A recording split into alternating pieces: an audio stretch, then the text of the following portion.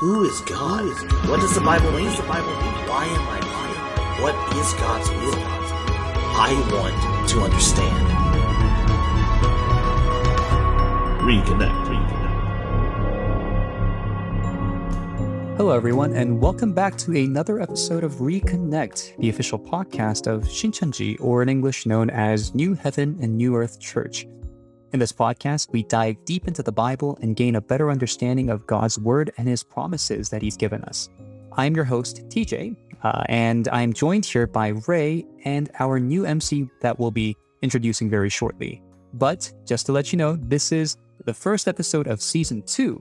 So we are back in Season 2. Ray, how do you feel? I feel pretty good. You know, change is good, as that old adage is. And so I'm looking forward to who this mystery MC will be. And we have him waiting right here. So please introduce yourself. Hello, everyone. My name is Date. I've been for the church for about 7 years now. Super excited to be part of the podcast, and hopefully I can touch any and everyone that does possibly need help. Thank you. Yeah. Amen. All right. So today, this is the first episode of Season 2, as I said, and I was thinking a lot about what episode to start off Season 2. And, you know, we could go for a lot of interesting topics, but I thought that because it is the first episode, we should go back to the basics and really talk about the foundation of our faith, which is essentially the Bible. So today, the topic will be, what is the purpose of the Bible? Now, you may have already heard, and you probably know that the Bible is the world's bestseller. But why is it? And, you know, you've probably seen in your friend's house or even your home that you'll have at least one Bible in your house. I have a million. So what is this book? Yeah. What is this book and why do we have it? Why do we read it even as Christians? Sometimes we don't know. So that's what we're going to dive into today. Excited? Let's do it. Before going into really understanding what the Bible is and what the purpose of God giving us the Bible is, let's just talk about what our walk of faith has been prior to learning about the Bible. Ray, so before you learned the Bible here at New Heaven, New Earth, what was your understanding or perception of the Bible as a Christian? Because you were a Christian before, right? Yeah. Your whole life. Yeah, my whole life. Growing up as a Christian, the Bible was something that I was told had all this importance to it. And it's something that you open on a Wednesday or a Sunday or in Sunday school like I did. But my actual knowledge of it was very superficial. In fact, my entire life as a Christian was really superficial. So my understanding of the Bible was entirely surface level, if that makes sense. So God is important. Jesus is important.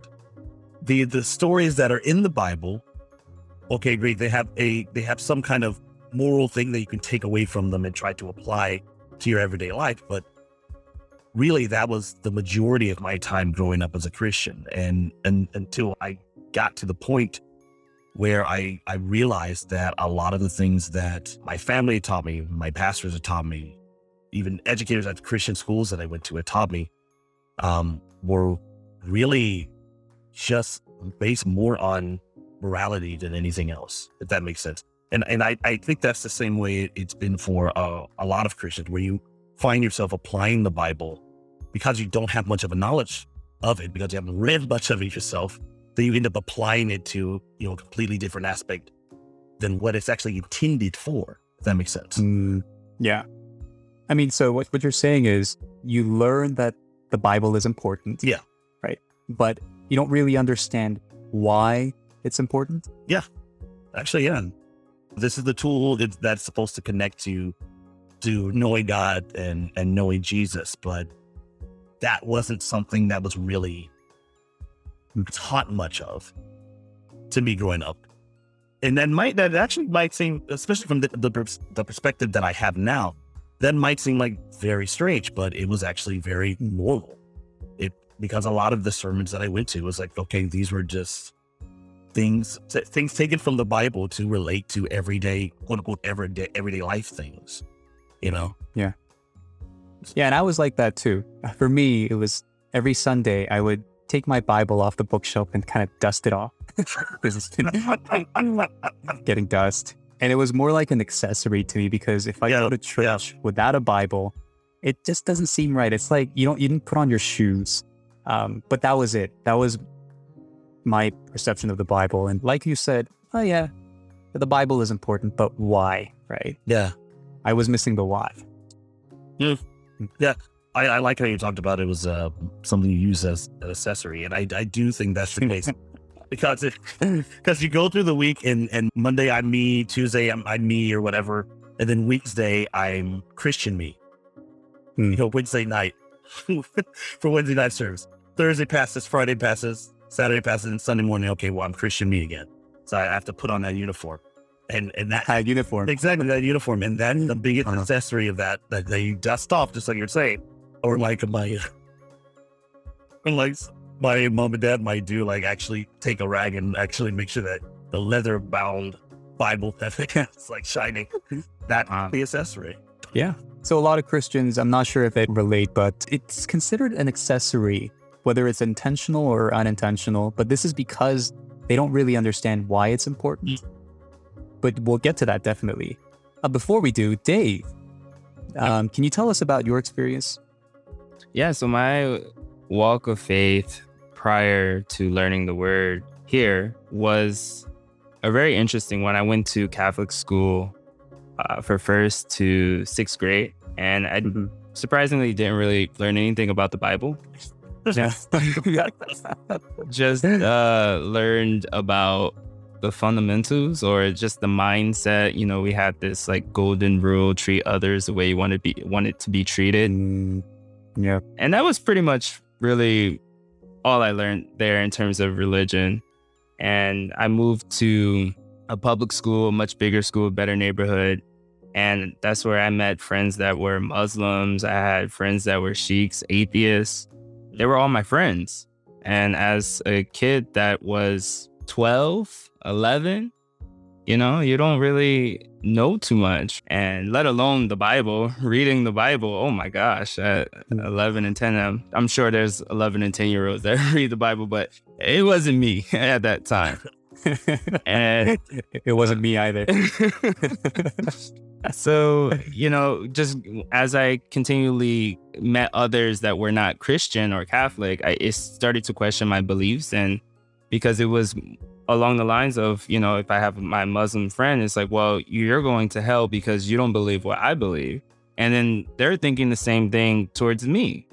And so for me, it was, all right, this doesn't make sense. This can't be true. This can't be the way to God. And so it made me question everything that I knew prior. And it made me question everything that all my friends knew as well. Right. And so I went for a really, really long time as agnostic. I identified as an agnostic person, not very spiritual, but, believing in spirits. I believed that there was a higher power, there was a creator. However, I did not necessarily believe that humans knew the way to reach or connect with that higher being. So I questioned intensively. If somebody tried to evangelize me, I would try to evangelize you into showing you that you don't really know. That was my walk of faith before really learning the Bible. It was pretty non-existent. But is that why you eventually came to question and search answers in the Bible? Yeah, I was always seeking. So if somebody invited me to go to a church, I would go. I would definitely go. I would give the pastor a chance. I would give everyone there a chance. But it's to the point where if they didn't answer my questions, I wouldn't go back. Because I grew up going to church. Kind of similar to Ray, right? I grew up going to these churches, but then I didn't want to just go to Easter and then just go to... Yeah. As you get older, it kind of slowed down. So it was like, or at least for me, it kind of slowed down. And I got tired of, going Easter, Christmas. I didn't want to go anywhere. I just wanted to stay inside. Easter was a day off from school. I wanted to relax. So I really that extends to every Sunday. So it was more along the lines of that. Whenever I got presented with the opportunity, I would definitely go because I didn't consider myself as one who knows everything. And I still don't consider myself as one who knows everything. I give everyone the benefit of the doubt, but, at that time, I didn't really know anything, and neither did anyone I met. But what you're saying reminds me of my years in high school, because my mother was an avid Christian. She would go all week, and she would force me to go all week.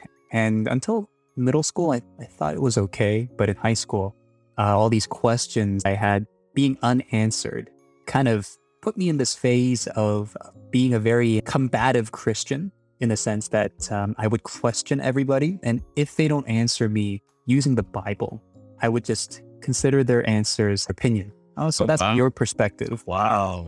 Because I grew up going to a Baptist church in Korea, which is an uncommon thing, I would say, because I think about 80% of Korean churches are Presbyterian. That's right. And the other 15 is Methodist, and the remaining 5 are Baptist. But, going to a Baptist church, I had my questions about why you have to be fully submerged, and then going to a Methodist church and hearing what they have to say. And also, the most peculiar thing I found was about Presbyterian churches and their belief of predestination. So all these questions, when I felt like all these pastors and evangelists had conflicting answers, that's what really got me. And I was really seeking answers. And this is when I started to turn to the Bible eventually.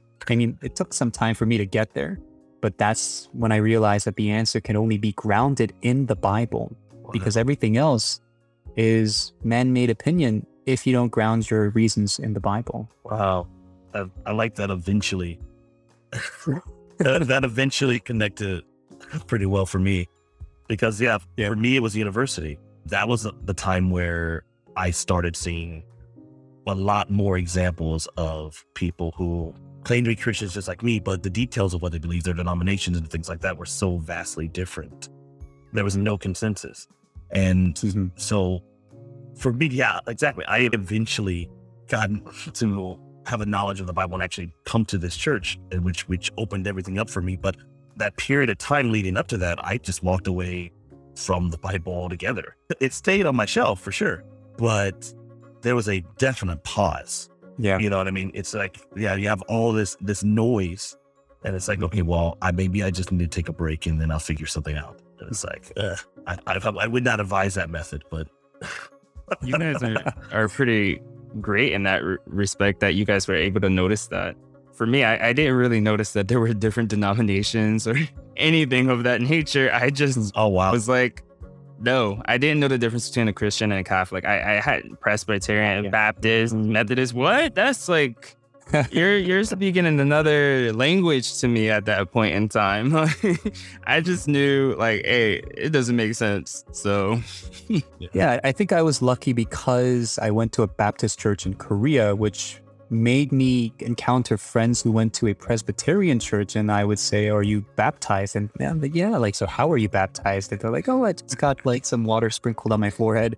And to me, what I learned in church was that you have to be fully submerged in order for your baptism to be valid. Yeah. And if you're not baptized, you're not saved. So a lot of these conflicting ideas are what got me to question, and that's what essentially brought me to studying the Bible. And in an extension of that, this is why we're talking about the Bible in this episode. So the answers have been in the Bible, but before we go deep into any other topics, it's important for us to understand what the Bible is, right? So can you guys give us some understanding as to what is the Bible? The Bible, simply put, is God's word. He is the author of it, and it's something that before I learned was extremely complicated. The interesting thing is, you don't need to be a rocket scientist. All you need to be is someone who can logically think, right? Because God writes, the way he writes is so simple. And he uses people to record it. He used about 35 to 40 prophets to write this word. And again, it is God ultimately that is writing. So for example, if I asked Ray to write something for me, write an email for me, because right now maybe I was driving at the moment, the message is still mine. right? It's just a different hands that are recording it, or a different utensil that is, delivering that message. And I think this is something that's really important, because a lot of people seem to think that the Bible is self-help books or something of that nature. And I believe that we're going to get into the details a little bit later, but just to dust off the surface, that is definitely that the Bible is written by God and it is recorded by human beings. And I'll save some for you guys. I don't want to take it all. Correct. And well, as you mentioned, Dave, it's written by 35 to 40 different prophets, and it's a compilation of 66 books. Yeah. So we have on this book, on the cover, it says Holy Bible, right? And Bible, which is a Greek word, I believe it's Biblia, which means literally books, right? It's a compilation of 66 books written over a span of 1,600 years. A lot of Christians don't know this, but the Bible was written over an extensive period of time, written by different people. And Dave says that it's written by God. The author is God. So this is something that I think we need to talk about just briefly. So why do you say that this is written by God? What evidence is there for us to believe that this is God written? So you perfectly teed me up, actually. Did I? Yeah, because there's no way that a human being could record something along these lines for 1,600 years and use so many different people from so many different regions of the earth at different time periods and have it all make sense and have it all have a singular purpose, right? You have time and you have location as a barrier for these people to be able to connect or communicate. And then you also have language. The Bible is not written all in one language. It's written in different languages. But as you say, when you compile them, when you put them together, you can see a clear focus of what God is truly trying to say through that. And it's very, very, very consistent. Just going off of what you said, Dave, I want to play devil's advocate. Some people say, and by some people, I'm talking about my atheist friends that I've met in the past. I've explained this to them, that it's so consistent across a span of 1,600 years with multiple variables that you can't ignore, right? Language, region, people, all these different variables. And yet they say, yeah, but what if it's an inside job? Like the Illuminati or whatever. It's like this entire thing is a conspiracy to create one big religion. So what do you say to that? One, knowing what religion is and knowing God's true purpose, that's kind of true. God does want us all to be united, right? And everyone does have this big fear of, one world religion. Oh, that's the worst thing that can happen. It's like, no, that's literally the best thing that could happen, God ruling.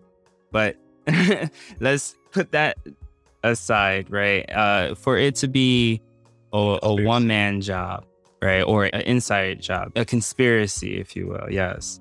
And when you really think about it, and I like to use this example a lot, so apologies if you heard this example.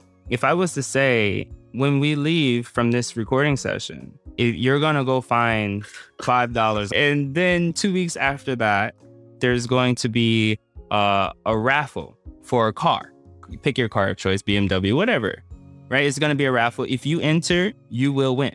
2 weeks after that, there's going to be a lottery for $10,000. Whatever number you pick, it will hit. Sounds pretty good. It sounds pretty good, but realistically, you're thinking like, what is Dave talking about?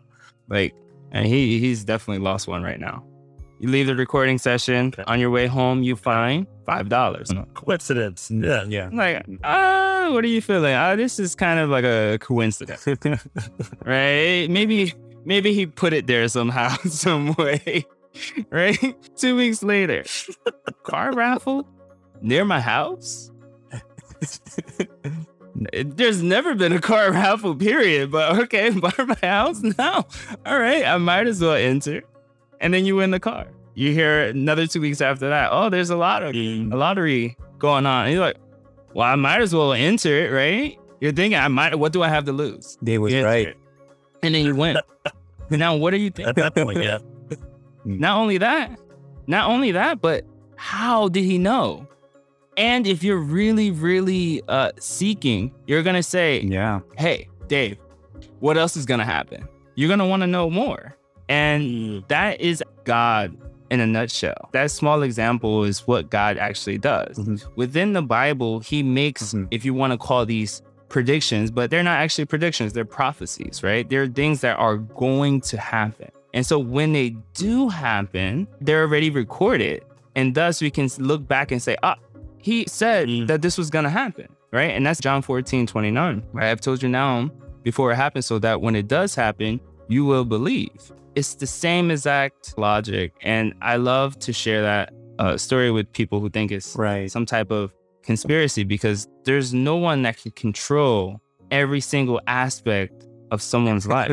People can't make plans for the future and have them come true 100% of the time.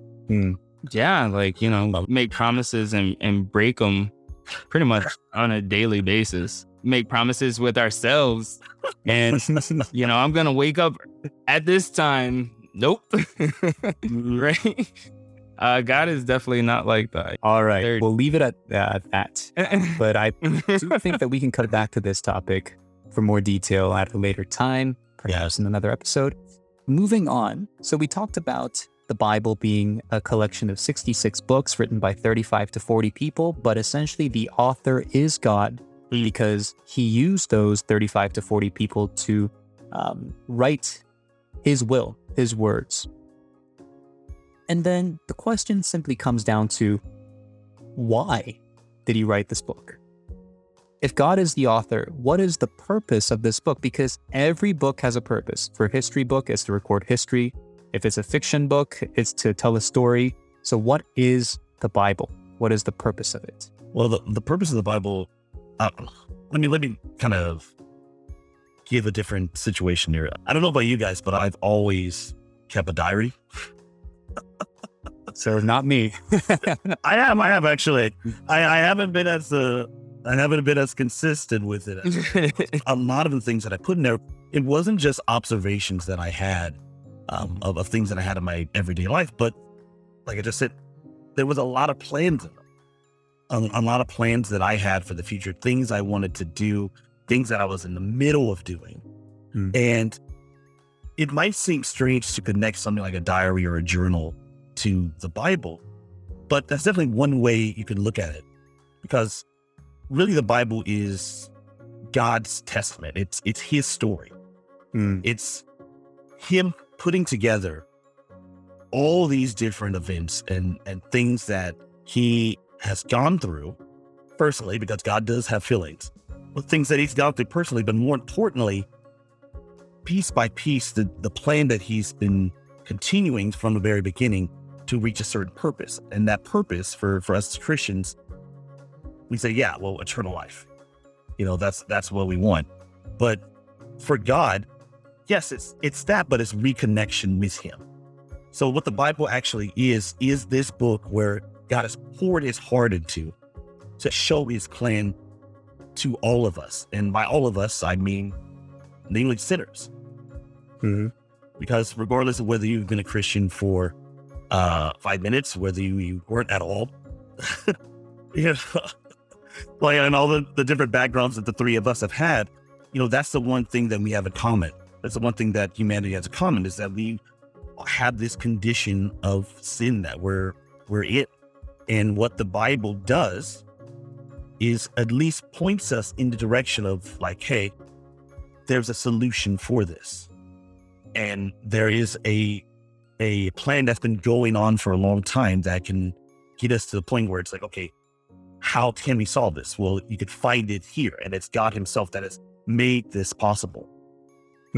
Okay. So as you said, just to summarize, so the purpose of the Bible, through all this collection, God putting these pieces together, as you would say, the purpose of this is eternal life. Yep. God is trying to tell us that there is eternal life. And I'd like to quote a Bible verse here. It's in 1 John chapter 5, verse 13. And it says that the reason this is being written to us, so the Bible, is to tell us that there is eternal life. The purpose of the Bible is to let us know, or sinners, as Ray said, that there is eternal life. And that also equates to reconnection. Yeah. Reconnection, eternal life. They're essentially the same thing if you understand the Bible. God is the source of life. So if we're reconnected to him, then we have eternal life. And then the question naturally comes down to, again, why do we need eternal life, and why do we need to be reconnected? By the name of our podcast, why do we need to be reconnected with God? It's a simple question with a simple answer. Logically speaking, because we are disconnected, because we don't have eternal life. So why is that? Maybe we can go into a little bit of a background story here. Why is it that we are disconnected from God? I feel like this is something that we've covered on a previous episode. Everything that we've been talking about until this point is somewhat like taking bits and pieces from our previous episodes. Yeah, it's a good reminder. Yeah. Well, I mean, going back, whether you're a Christian or not, you know the story of Adam and Eve, the Garden of Eden, and from that point in Genesis 3, where you have God who has actually created Adam, created Eve, given Adam this great privilege of being able to communicate with him one-on-one, as in like in his presence, and he's not dead. Like that is. So for those of our listeners who don't understand what Ray just said there, communicate with God one-on-one and not being dead, please go back to our episode, What is the Meaning of Holy? And then you'll find out that in the presence of God, because of his holiness, if you are a sinner, if you have sin, you will die. Shortcut is Exodus chapter 33, verse 20. But yes, Adam had that privilege. You were saying that? Yes, he did. He had that privilege, and he was given this position of having dominion in the garden. It was pretty much like God trusts him fully. But then we all know that situation came where the serpent appears and tempts Eve, and Eve eats the fruit, and then Adam's like, hey, what's up? She's like, this tastes good. And then he takes the fruit and he's like, well, cool. Well, if you're eating it, I'll eat it too. It's all right. And, from that moment on, sin enters the world. And with sin, there's death. And that's a situation where you can no longer have that privilege of being able to commune with God face to face, to be in his presence, to be able to have eternal life like he has eternal life. Because once sin entered, God can no longer be in our presence. And really from that point on, that's been the source of all the cycle of like aging and sickness and death that we have in the world over roughly the past 6,000 years that God has been working since that very moment. And the Bible is the only tool, the only thing that God has put himself into to where we can have a solution to getting us reconnected, to getting us back to that place where it's not just being able to talk to someone face to face, but having the condition of being able to have eternal life like he has, like he's always intended us to have as humans. Yeah, I would like to build onto that actually. The thought of God being this eternal being and us also having this eternal life, it is something that we can't fathom. We can't process what that is because we've never seen it before, right? And usually whenever we do see it, like in movies or some type of drama, it's actually portrayed as a negative thing. People don't want to necessarily live for a really long time, right? It's really, really interesting. And that's actually true. You don't want to live forever if you don't have God, right? You don't want to live forever if you don't have God. And what do I mean by having God? Is more of human beings are houses for spirits, right? In 1 Corinthians 3:9-16, right? You will see that we are God's building. Or if you wanted to look up a parable, if you will, for it, it would be in Matthew 12:43-45, right? And we would see that we are houses for these spirits. And depending on if our house is clean or if our house is dirty, that would dictate what spirit is ultimately living inside of us, right?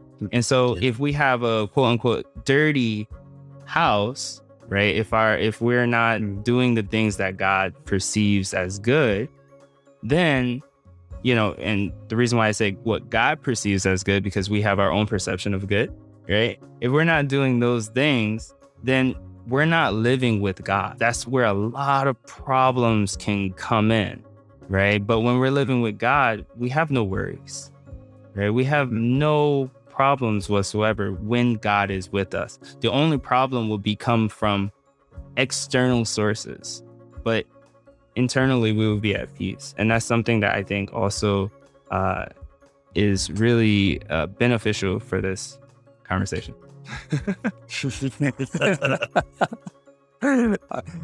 Well, so I'm gonna try and add up what Ray said and when you said Dave. So the reason we need eternal life is because we're disconnected with God, and that's because of this incident that happened in the time of Adam. Sin entered the world, and sin leads to death. This is in the first chapter of James. That's right. Right. So it's because of sin that death came into the world. And just imagine, because if you've read Genesis and if you know about the story of Adam and Eve, God allowed Adam and Eve to eat from the tree of life. And if they eat from the tree of life, it is said that they would have eternal life. So had they not eaten from the tree of the knowledge of good and evil, they would have lived forever. They would have had eternal life. And even without it, Adam lived to be how many years old? Ooh, 900. Yeah, 30. Yeah. Had a few days. 30. And Methuselah, the oldest person recorded in the Bible, was 969, right? Ooh. 969. And as you said, Dave, we see eternal life as such a negative thing because essentially we picture eternal life without God.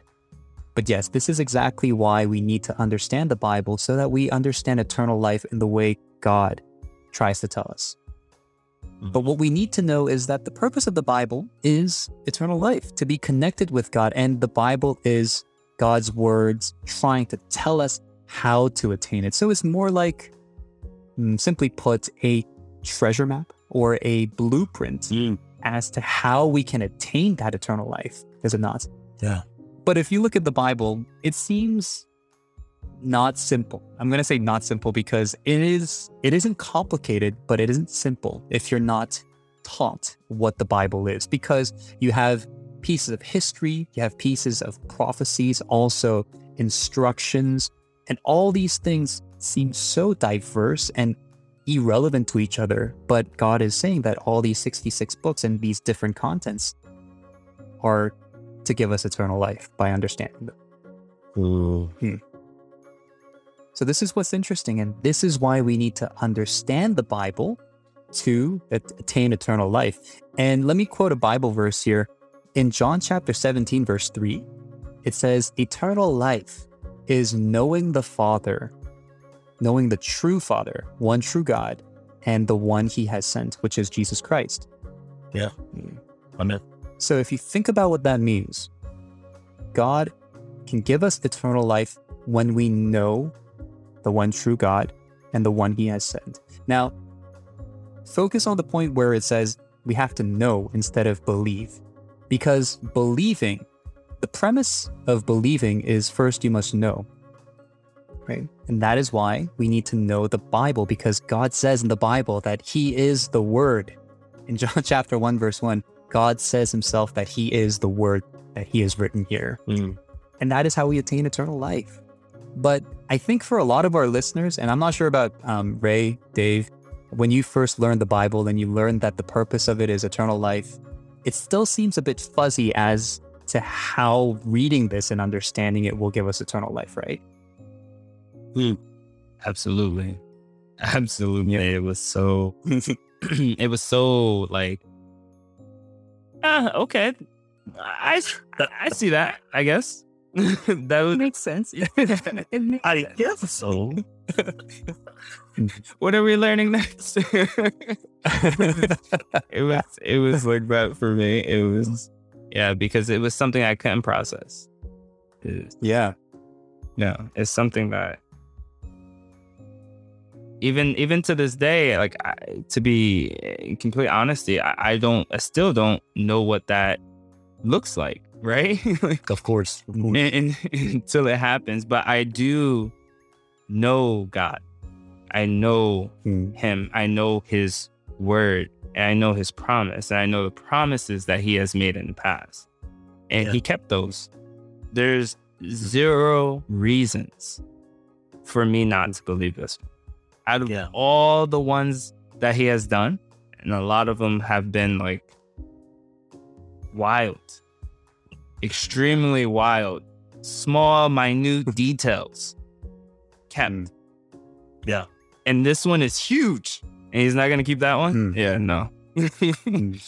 So we've talked on previous episodes about some of the promises that God has made and what he's fulfilled. Looking in the Bible to see examples of those. One thing about the Bible is it's the ultimate tool we can use to check like God's background. Check to see if he's someone who keeps his word or not.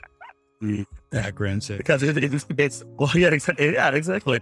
Yeah, it's like for those of our listeners who might be unfamiliar, if you try to get a job, like in Korea, and I know it's the same with other countries as well. Even in the U.S. where I'm from, you have to do like a background check, either on a state level or a government level, like the FBI background check or something like that. And they do it just, of course, to see what's hiding there in your past.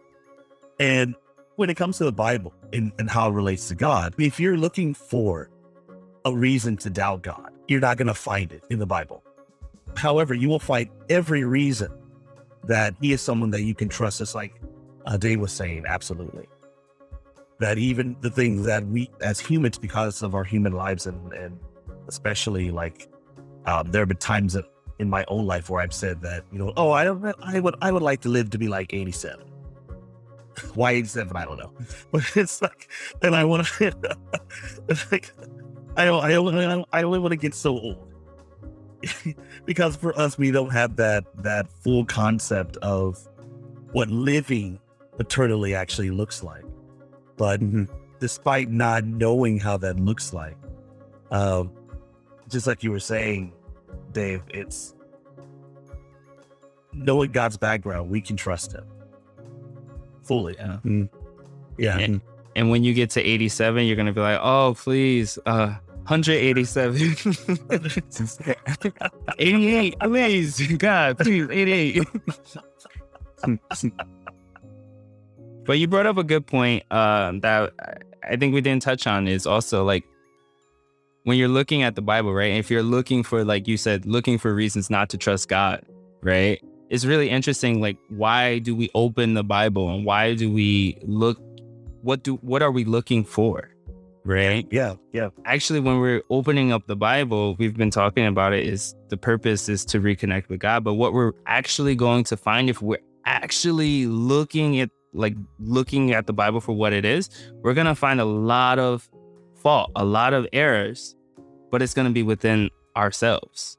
Yeah. Right. We're going to see a lot of things that we need to actually grow. The Bible is like a mirror, right? And if we look in the mirror in the morning and you have, something that you don't like on your face, you're going to try to clear it out, crust in the eye or whatever it may be, some drool, right? You're going to clean that up and then go out, right? You're not just going to ignore that. And spiritually, when we look in the Bible, we should also see those things and work every day to minimize them and to be better, right? Yeah. We're not perfect, but that's the purpose. So I think that's important what you just mentioned, trying to kind of clean ourselves up because the Bible is acting as a mirror. This is essentially because there is a condition that we need to meet in order to receive that eternal life that God has promised us. So as I said before, it might be a little bit fuzzy for you to just basically understand that the purpose of the Bible is to give us eternal life. But then you ask, like, how? How is the Bible going to give me eternal life? Well, that's where we need to dive a lot deeper and understand exactly how God will give us that eternal life. And it's specifically recorded that he has a plan, and this plan will be fulfilled because, as we've been saying here, God is faithful. God keeps his word. And this is why we trust in the Bible. This is something that we're going to go deeper into in another episode, but that is the gist of the purpose of the Bible, eternal life. So the next question is, how do we attain it? But before we go into that, I think it's important to address the kind of attitude that we have when we're coming before the Bible seeking eternal life, right? Even before, if you were considering the Bible as an accessory, as we said, or you're thinking of it as a self-help book or something that you find interesting because it has a lot of interesting history, or you feel like it's like fused with fantasy because like Moses is splitting the Red Sea. No, you have to read the book according to the purpose of the author, right? And the author wants to give you eternal life through this book. So if you haven't been reading the Bible in accordance with that purpose, now is the time to recalibrate your intention and your purpose as to why you're reading the Bible to what God is saying. So that's one really important thing. And another attitude that we should have when we're looking at the Bible is what? What do you think another important attitude that we should have is to just get to tell our audience? The attitude that we should have should be one of a seeking heart, one of, as I mentioned earlier, looking for how can I be better? How can I get better? Right? And really the only way to do that is to understand, right? Because if you're thinking of how can I get better, but you're looking at the Bible as a self-help book and not necessarily how can I reconnect with God, right? The purpose of getting better is to reconnect with God, right? So we can't lose focus of that as well, right? Yeah. And knowing the truth, not knowing partially, is extremely important. So I always say the attitude that you absolutely need to have is, I need to understand. I'm going to do whatever I can to make sure that I understand and that I can feel what God felt. If you could do those two things, you can learn the Bible in 6 months. Amen. I like your conviction there. If you have those two things, you can learn the Bible. Yeah. Because we've seen many people start, but then they don't necessarily have the will to understand. Right? Mm-hmm. But they just want to have the heart of God. They just want to have all this emotion, right? But we also seen the opposite. People who just want to understand, but have no emotional ties, whatever, with God. But humans aren't like that at all, right? No. We, like, for example, everyone went to school. I'm sure a lot of people, maybe not all, but most have procrastinated, right? And so, like, you know in your mind that it needs to be done. But in your heart, I don't want to do it. I'd rather go do this. I'd rather go talk to this person. I'd rather do that, right? If your mind and your heart are not in sync, then you're not going to achieve the ultimate goal of what you're seeking, right? Mm-hmm. I think that is extremely important to have those two in sync when looking towards the Bible and not looking at it as just, this is going to help me prosper. Become a better person. Yeah, exactly. Well, I think you touched on a very important point, which is we have to have a seeking heart because what we're seeking is incredibly important. I mean, think about the words eternal life. If this is true, then there isn't anything more important to seek. Yeah. I think it was C.S. Lewis, and he said something along the lines of, if Christianity is false, then it doesn't really matter. But if it's true, then it's the most important thing in the world. Yeah. Right? So if eternal life is true, then this is something that you have to dive into and give it your all because it is so important. So, Dave, I really think it's important for us to have that seeking heart and not to procrastinate if we understand that this is important. Because I know that we all have our shares of procrastinating paths. We too. We do. So just to wrap up our episode today, because we're running out of time, the purpose of the Bible was for God to give us eternal life, and to attain eternal life, we have to understand the Bible, because by understanding it, we understand the blueprint and the map that God has given us so that we can acquire this blessing that He has promised us. But in order to do that, we have to have a seeking heart that is in sync, both in heart and knowledge, right? And only then can we truly start to understand the Bible, not in partiality, but in completion. Amen. So that's all for today. If you like what you heard, please download, subscribe, and share with your friends. And we will be back with another episode very soon. Very soon. But until then, this has been your host, TJ. And Ray. And Dave. And you've been listening to Reconnect. Reconnect. Oh man, we did it in unison. That's all right. Yeah. All right. Well, thank you everybody for listening. Bye-bye.